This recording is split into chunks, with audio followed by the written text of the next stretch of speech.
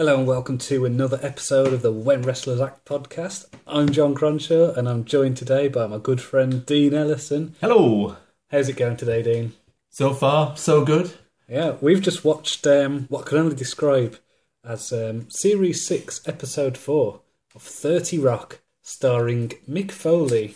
Well, according to the credits, it's an appearance by WWE superstar Mankind. Yes, and he was in character as Mankind. He was there in his mask and shirt, and sadly, Mr. Socko, who also appears, doesn't get any credit. He didn't get any unbilled appearance. Yeah, but I mean, I thought that was a nice surprise. I was glad to see him there. I mean, I'm quite a big fan of 30 Rock. I think it's a brilliant show. I think it's quite an underrated show. Hard not to like, if you ignore the last season and a half. Yeah. I mean, I suppose this episode was Series 6. I think this is kind of where it was starting to peter out. This is an episode essentially about separation and reconciliation between all the kind of different friend relationships that you have in 30 Rock. What is it? There's a relationship between Liz Lemon and Jenna. Yep. Liz and her classic bizarre take on anti-femininity. Yeah. That's what she's all about. Yeah. It's got a whole new definition of things. And Jack Donaghy, the CEO of NBC, and his page Kenneth, and then there's Tracy Jordan, who him and his, I don't know what do you call him? Like his entourage. Entourage is what he uses. Yeah. So he's got his crew with him. So it's basically there's three storylines going on in this episode. Classic 30 Rock. Yeah. Jack Donaghy and one of his excessive exercises in brutal capitalism. In the style of Mr. Burns to the point of prestige. Yeah, when I first started watching the episode, I was a bit confused. I thought I'd started watching the wrong thing because I would say you were more impatient than confused. Because there was a trailer for a what looked like a really, really, really terrible romantic comedy film called Martin Luther King Day. I kind of fell for it, I think. I was just one of the best parts of 30 Rock is the many, many, many show within shows that they have. Who could forget MILF Island? MILF Island was... I'm surprised that is a concept that hasn't kind of, sprung off. What was it? An island... 30 horny MILFs. That's it. For the 30 horny MILFs on an island full of 8-year-old boys or something. Yeah. And this one has a brief reference to a show within a show where homeless people can confess to murders. For money. Yeah. So it's... and just such great throwaway jokes all the way through. Yeah. So Jenna, she is... Well, I mean, if you've not watched 30 Rock before, she's essentially the diva. She's kind of, what would you describe it as, like an egomaniac. Sociopath, I think. Yeah, sociopath, egomaniac. Just absolutely beyond insane at points. Yeah. So she's making demands on Liz. She's like the producer of TGS, which is a TV show that they're on. What was the show she used to be on Saturday Night Live? I guess it's one of these rare examples where someone said, I know what would be funny, a show about my life. But this time it's worked. Yeah, so Jenna makes this demands that the plug her show, and it ends up that she's gone above her, pulled rank, and got the main boss to agree with it. Got Jack to agree I with forgot to point out, it is in the trailer for Labour Day that I started to suspect it might not be a genuine trailer, as it did feature Mick Foley. And also R2-D2. Yeah, I wasn't paying full attention, I don't think, because I didn't think it was what we were meant to be reviewing. Oh, again, it's a subtlety. So I suppose that would be Mick Foley's first appearance then. So yeah, Liz storms into Jack's office to complain about Jenna's pulling rank, and Jack announces that he's getting rid of the Page program to save money. Now this is important because one of the key characters in 30 Rock is one of the Pages, Kenneth Parcell. This is true. And throughout the thing, his character gets kind of weirder and weirder and weirder. You get more disturbing insights into his past. Yeah. Such as being born with a tail and a mouth on his back. Yeah, so it gets very Deliverance. Near the end of the series, doesn't he end up being some kind of angel? Isn't that the gimmick on that? Or? I think that's what they implied. They don't make out that he's immortal and he ends up running the network. Yeah. Spoiler alert. Yeah. I don't know if I actually watched... And he never ages. I don't know if I got to the end of 30 Rock. I think that might be the issue. I think I gave up at the wedding. Well, after this episode, I don't think there's any more appearance by wrestlers. So what's the point of watching anything if you know there's not going to be a wrestler? I don't think there's even any wrestling references. As we spoke about before, was the guy Frank? Yeah. He, with his Foley artist t-shirt. Can only mean one thing. And he does wear a Cactus Jack t-shirt as well at one point. So yeah, there are references to the wrestling. We've got this setup then. We've got the setup of Liz and Jenna falling out. We've got the setup of Jack in his arch-capitalist form says, use your friendship, exploit it. Yeah. But would she? Well, that's what we need to find out. And the Page programme, Kenneth is the one who takes a lot of the heat on behalf of Jack. So he's the whipping boy. And then the next scene we get Tracy Jordan, who is the again another egomaniac kind of comic who he's there with his entourage, and he's realised it's his birthday and nobody's bought him any presents. It's all because of a grammatical error on a card, and I do like a good joke about grammar. Yeah. So what's the joke then, Dean? Was it charity donations, no presents? Yeah. Charity donations, no presents. So simple. Yeah, good joke for the grammatical files, whatever they're called. Oh, that's another good show within a show they have. Named that homonym. Oh yeah, homonym. Yeah, Night or Night. The one that rides a horse. No, it's the other one. Yeah, that was apparently quite popular as well. A ratings topper according to the show. So yeah, Tracy realises that he's got everything he could ever need. So, and this is all spelt out to us in classic Tracy Jordan external internal dialogue. Oh yeah, the only way a simpleton can deal with such complex emotions and feelings. So, also helps us understand as well. So that's good. We hear what he's thinking. So fantastic. Next we go to Jenna. She's I suppose showing her insanity. She's sat with sunglasses on. And Lizzie's like, why are you wearing sunglasses indoors? She takes the glasses off and she's got leeches on her face. Classic beauty trick. And she's saying, what was it? She says, like, her Kabbalist was murdered by her fecalist. So she's having to use leeches. So, yeah, we get an insight into that. Because Demi Moore does it. And then we get, it cuts back to Tracy Jordan. We're getting more of the internal monologue of, what am I doing? What does it all mean? And then it ends up that he's listening to his Depressed Thoughts CD.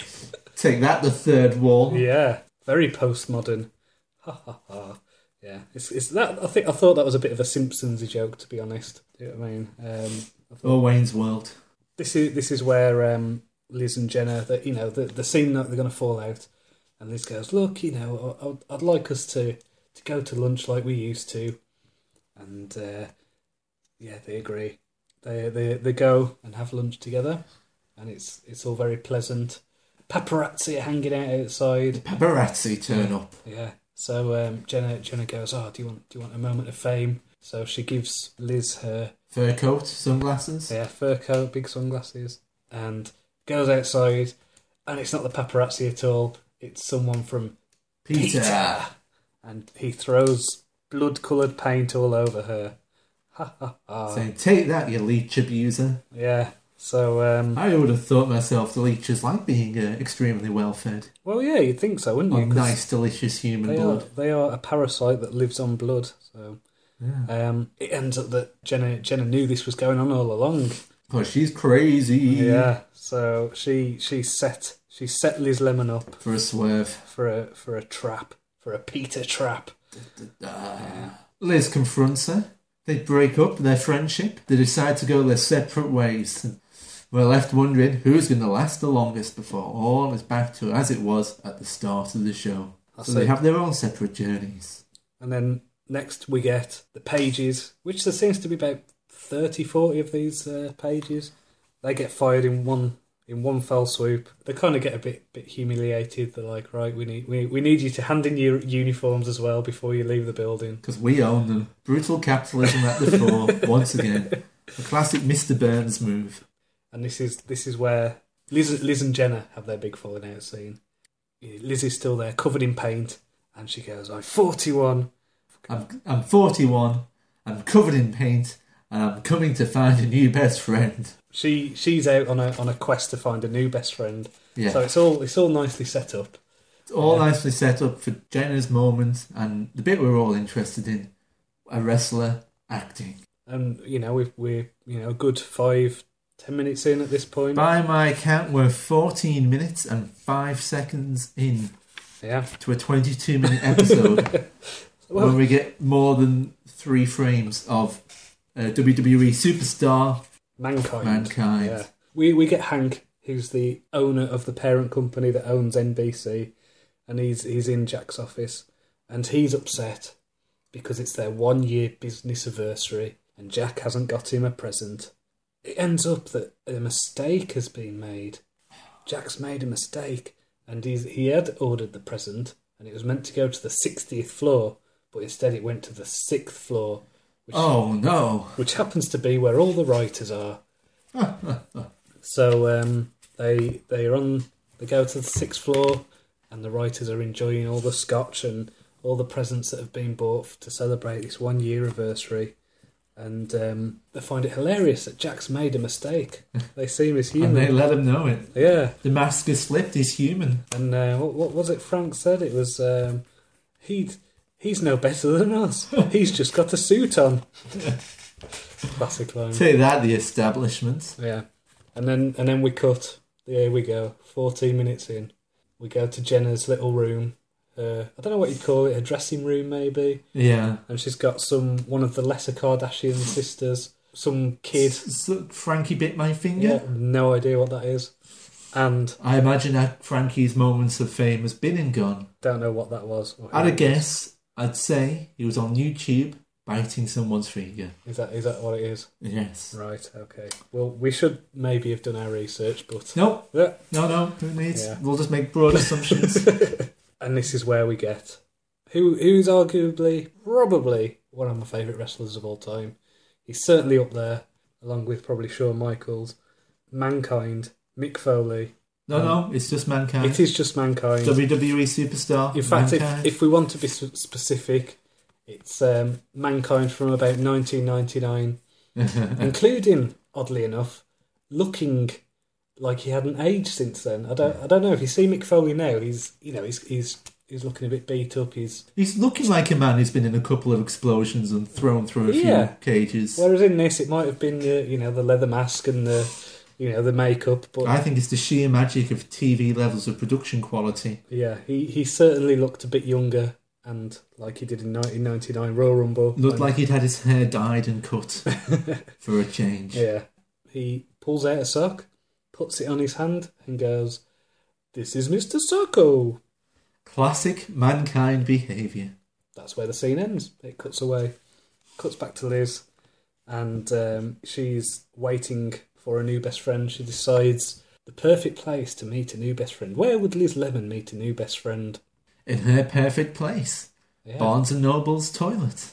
So she knocks on the door. And she meets basically a clone of herself. Who would have thought such bizarre behaviour could actually pay off? There's lots and lots of bizarre behaviours in this that do pay off. It's a bad example to impressionable young 30-year-olds like you and me, John. Yeah. So, again, we've got this, and then we cut back to Hank and Jack standing in the corridor. Jack showing him the what is essentially the replacement for the page, which is like an NBC monitor. Computer. Yeah, it's got voice recognition. Yeah. And it picks up on words that you say and then gives you basically an audio description of different things. Of the closest matching NBC show. Yeah. It creates hilarity, let's say. And it creates many more shows within shows. Yeah. I think that was it. It was like, right, we've got all these shows within shows that we've failed to use elsewhere. Let's just throw them in now. I imagine all those shows must have come from one brainstorming session. Just a bit of a writing exercise. Let's come up with the worst show possible. And this is where I think, what's his name? Frank is there, and Hank is there as well. And they're making fun of Jack for making the mistake. And Hank says something along the lines of, no, he didn't make a mistake. That's right. He didn't make a mistake. A mistake is going into war or without good reason. Without good reason. what Jack did was made a whoopsie, like a baby or a woman.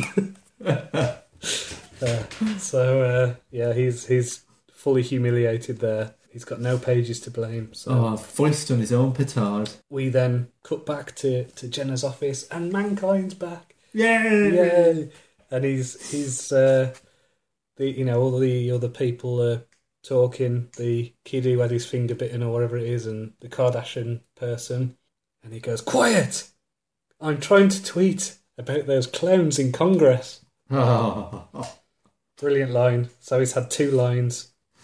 This is where Jenna finds her comeuppance. She can't mix just with other celebrity stars because, like her, they're all sociopaths. Yeah. And the world needs a yin and a yang. So they start arguing about who it's about. Who's me? Who's me? I'm the most important one. Yeah. And they all agree. Yeah, and they all start shouting, "No, it's me. Me. Yes, I'm the most important. Me." Well, meanwhile, Liz Lemon is having a similar discovery. She's out on the street with, I think she was called Amy. I don't know. Yeah, and she's essentially Liz Lemon, and they're both moaning about different types of food, and she's saying, "Oh, I don't want to eat Ethiopian food. I don't want to eat family food." What's with families? Yeah, what's with families? Ethiopia. I don't want to eat Ethiopian food. If I wanted to see someone eat with their hands and the beard and all this, yeah.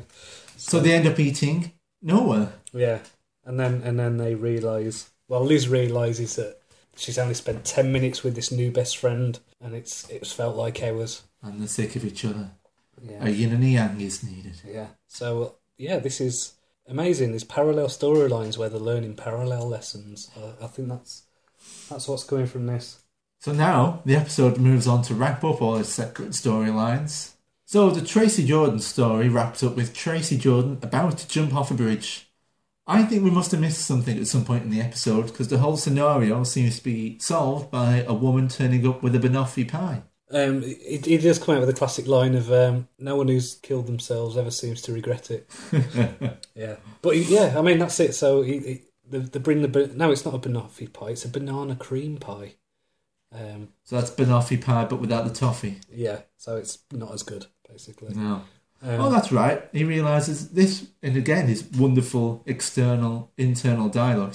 This means there are things I don't have, which means there are other things I don't have. And he kind of appreciates the fact that he's .com and his entourage and made the effort to do this. So yeah, it's a good lesson learned by him. Good lesson learned by Liz Lemon. It seems we're still waiting for the Jack and Kenneth thing to resolve itself. I wonder if it will. So far, the other 2 stories have resolved themselves. Yeah, quite nicely. We cut back to the NBC building, and Jenna and Liz, their eyes meet across the corridor, and they run to each other and give each other a hug. There's some kind of American ballad crap playing in the background. So they realise they need each other. Liz says, "Oh, I just need someone who doesn't listen to me, who I can just unload on." And Jenna goes, "Oh yeah, thank you. I have cut my hair. I have cut my hair." Ha ha ha. So they make up, and they're back to where it was. So when the next episode starts, they don't have to think, right, what are these characters like? How do we continue this story? Yeah. It's come back to gone full circle. And the Page programme? Well, let's see. The Page programme. Jack realises that he needs the Page to dump on. And to, in fact, literally, because Kenneth goes, "Dump on me, sir." Dump away. Yeah, which I think was meant to be taken as not just in terms of putting his problems on him, but literally having a poo on him. I think that was a double entendre. It was of sorts. Yeah, I think it had two meanings. Yeah, and I think that was part of the humour. And it had one more nice little joke to wrap it all off, where Jack's congratulating on acting like a man and blaming the albino. Yeah. Then we get Tracy coming back, and he's got all his presents for his birthday, but he's got them all, and he's starting to cry again. Yeah. So status quo. Yeah. So even now he's learned his lesson. He's forgotten it again. He's forgotten it again, and we can have another episode of 30 Rock where everything's reset, and it'll be the same next time. So there we go. Yay! So what did you make of the episode, Dean? Well, I loved it, but then I just love 30 Rock. What it needed was more wrestlers acting. It did. I felt for... I actually think that we've let people down today because this podcast is called When Wrestlers Act, and all we had was approximately 15 to 20 seconds of Mick Foley acting. And 2 lines of dialogue. They were great lines of dialogue, don't get me wrong. Well, it's about quality over quantity. Yeah, and I think to be honest, it's it's a good bit of satire. It's it's showing the size of him of isn't this daft? I've got a Mr. Socko, and then him on Twitter ranting about politicians or whatever. So it's good that they did it. What must be a couple of years after Mankind had peaked as well. Yeah, especially this when 30 Rock was on the about 13 years after Mankind had peaked. So I mean, this episode was. They wanted to push him as a cultural icon. Yeah, no, so that's good for Mankind. I think it is. Again, I think that's got a double entendre, 2 meanings, because you're both talking about the character, but also Mankind in general. I thought for it to be a double entendre, it had to be rude. That's just an optimistic double entendre. I don't know what that'd be called then. Oh, it's like a polite innuendo. Yeah. Okay, right. Well, anyway, there's 2 meanings to Mankind. Yes. It's a play on words, let's say. So yeah, I have come to the end of the episode. As have I. I've come to the end of my notebook on the episode. Who was singing at the end? The guy... Was he in Drive-By Truckers? No idea. It was some guy with a beard singing a bit of a bluesy number about Kenneth Beard, Parser. glasses, but he wasn't a hipster. It wasn't C6 Steve. No. He was like a younger version of him and not as good. With glasses. And a guitar with 6 strings. Just a different person with a different voice and everything. So thanks for listening. Remember to check out the website, whenwrestlersact.com, Twitter, WWA Podcast, Facebook, WWA Podcast. Tell your friends, and we're on the iTunes now, so if you could give us 5 stars and write little reviews and things, that'd be cool, and it'll help boost us up the rankings. Cheerio. Bye.